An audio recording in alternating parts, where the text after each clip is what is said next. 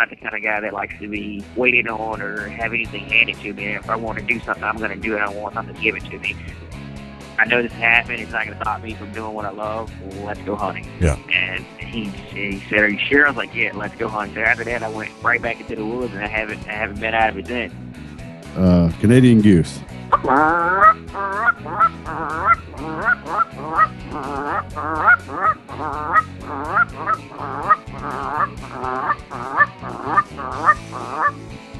My main thing is I bow hunt. I bow hunt a lot. Okay. That is my passion is the bow hunt. So knowing that I'm hunting a big field in a ghillie suit, I have to get that animal posted.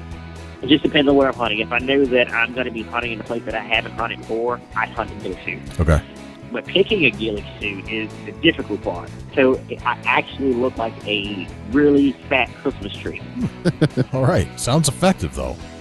It takes a toll at times, but I mean, in order to get where I'm going and to keep chasing this dream, I have to do whatever I need to do to make it.